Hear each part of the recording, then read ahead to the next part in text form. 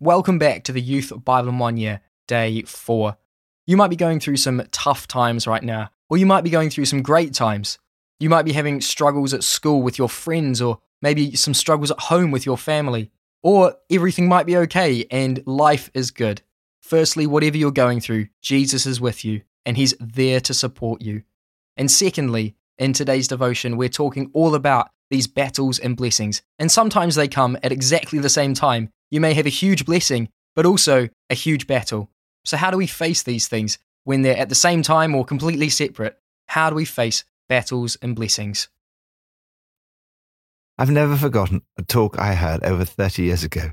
The speaker started by saying that the Christian life is battle and blessing, battle and blessing, battle and blessing, battle and blessing, battle and blessing, battle and blessing. At the time I thought, why is it going on like this? Will it never end? But he was making a memorable and profound point. When we're in the battle, it's hard to believe that it will ever come to an end. When we're in a period of blessing, we sometimes expect it will go on forever. But life is not like that. There are battles and blessings. Pastor Rick Warren says that he used to think the Christian life was a succession of battles and blessings, whereas now he thinks of life as being on two tracks. At any given moment in life, there are usually blessings, but also battles to face. He gives the example of the huge blessing that came to him after the publication of The Purpose-Driven Life, which became the fastest-selling Christian book of all time. It gave him enormous influence. But at the same time, he found out that his wife Kay had cancer. On one track of his life, there was great blessing. On the other track, there was a massive battle to face. From Proverbs 1. The Proverbs of Solomon, son of David, king of Israel. For gaining wisdom and instruction, let the wise listen and add to their learning, and let the discerning get guidance. Learn to steer through battles and blessings. The purpose of the book of Proverbs is stated right from the start. These are wise sayings written down so that we'll know how to live well and right. A manual for living, for learning what's right and just and fair. It provides practical wisdom for everyone, both the inexperienced and the experienced. These proverbs tell us how life usually works. They provide pragmatic and wise advice learned from a lifetime of experience. They help you attain wisdom and discipline, two vital aspects of life, which do not happen overnight. The purpose of the book is to enable you to steer your course rightly. Wisdom is the art of steering through the battles and blessings of life and living skillfully in whatever conditions you find yourself. Wisdom, as Bible teacher Joyce Meyer says, is choosing to do now what you will be happy with later on. Wisdom starts with the fear of the Lord, which is the beginning of knowledge. The fear of the Lord can be translated reverence. It means to respect and honor the Lord as God. The most important lesson you can learn about life is to start with God. Lord, help me to learn the art of steering through the battles and blessings that lie ahead. New Testament from Matthew 4. Then Jesus was led by the Spirit into the wilderness to be tempted by the devil. After fasting for 40 days and 40 nights, he was hungry. The tempter came to him and said, "If you are the Son of God, tell these stones to become bread." Jesus answered, "It is written, 'Man shall not live on bread alone, but on every word that comes from the mouth of God.'" Then the devil took him to the holy city and set him on the highest point of the temple. "If you are the Son of God," he said, "throw yourself down, for it is written, 'He will command his angels concerning you, and they will lift you up in their hands, so that you will not strike your foot against a stone.'" Jesus answered him, "It is also written, 'Do not put the Lord your God to the test.'" Again, the devil took him to a very high mountain and showed him all the kingdoms of the world and their splendor. "All this I will give you," he said, "if you will bow down and worship me." Jesus said to him, "Away from me, Satan, for it is written, 'Worship the Lord your God and serve him only.'" Then the devil left him, and angels came and attended him. Learn how Jesus dealt with battles and blessings. Jesus' ministry begins with the blessing of the Holy Spirit at his baptism. But, as so often happens after great experiences of the Holy Spirit, battles immediately follow. Next, Jesus was taken into the wild by the Spirit for the test. The temptations start with the words, "If you are the Son of God." The devil is tempting Jesus to presume on his identity and thus to test his Father. Sometimes the devil comes to us and says, "If you're a Christian, then you're better than others." Or, "If God forgives everything, it doesn't matter how you live." Respond by following Jesus' example. Jesus faced 3 powerful temptations.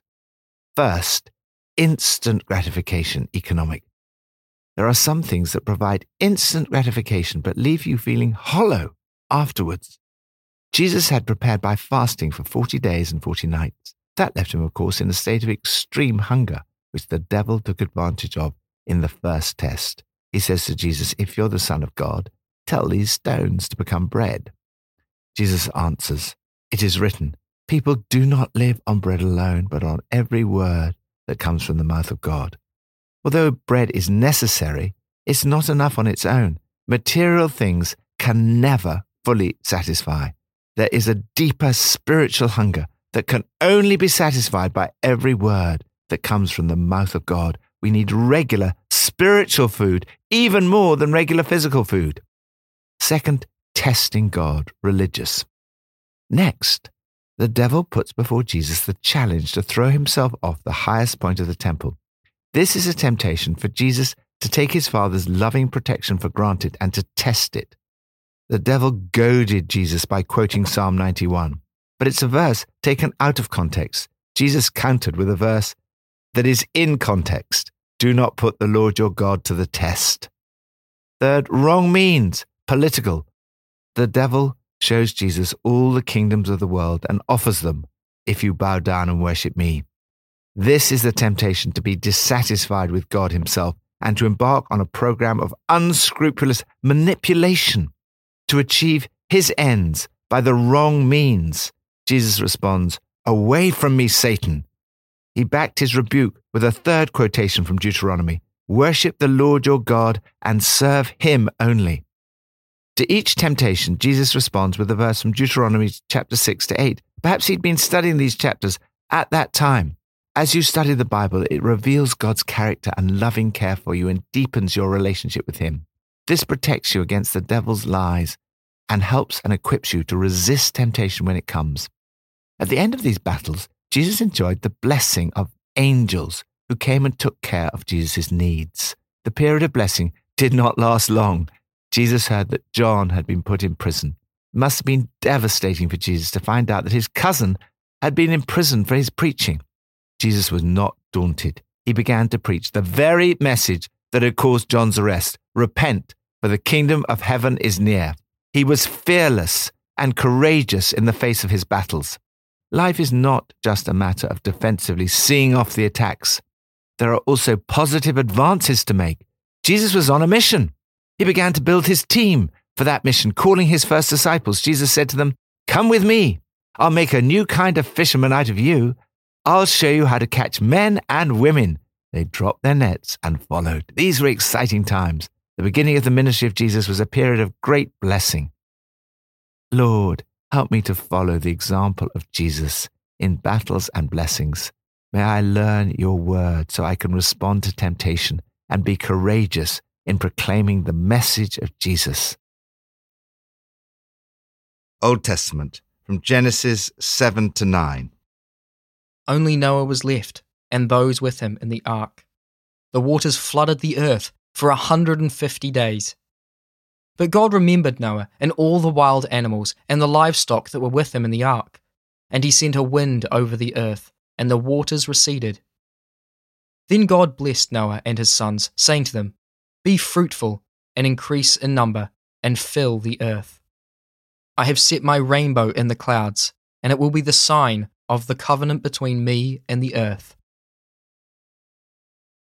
Learn how others have coped with battles and blessings. Christians should be positive people. We see in this passage that the blessings outweigh the battles. Of the 4 great themes that run through this passage and the entire Bible, only one is negative, the fall that leads to the battle. The other 3 are all about positive blessing. First, creation. Human beings are created in the image of God. There is a nobility and dignity about all human life. Every human being is of immense value. That is why taking another person's life has such serious consequences. Treat every human being with respect and dignity. Second, fall. Noah faced a major battle, the flood and the destruction of almost the entire human race. It rained for 40 days and 40 nights, exactly the same period as the temptation of Jesus. God's judgment came because of the seriousness of sin. Every inclination of the human heart is evil from childhood. Third, redemption. Despite the battle of the flood, Noah enjoyed the blessing of God's love, even though only Noah and those with him in the ark were left. Through the lens of the New Testament, we see that the ark is a picture of being baptized into Christ. Those who were in the ark were safe. Those who are in Christ are safe. God blessed Noah and his sons. He said, prosper, reproduce, fill the earth. Fourth, glorification. God made a covenant with them. Every time you see a rainbow, it's a reminder of God's commitment to you, which led ultimately to the cross, the blood of the new covenant. It is an everlasting covenant into eternity. Lord, thank you that ultimately your blessings far outweigh the battles. Help me to remember that my light and momentary battles are achieving for me an eternal glory that far outweighs them all.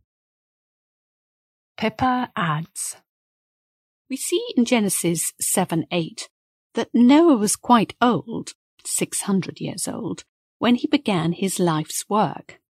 It proves it is never too late for God to use you, however old you are. So don't disqualify yourself because of your age or for any other reason. Today might be the day to set out on a new vision. Let's pray. Lord, thank you for all the blessings you have given me in my life. Thank you that you are a loving Father. Lord, I trust you today with my battles. However big or small, I know that you can handle them. I lay them at your feet today. Help me to live on every word that comes from your mouth. In Jesus' name, amen.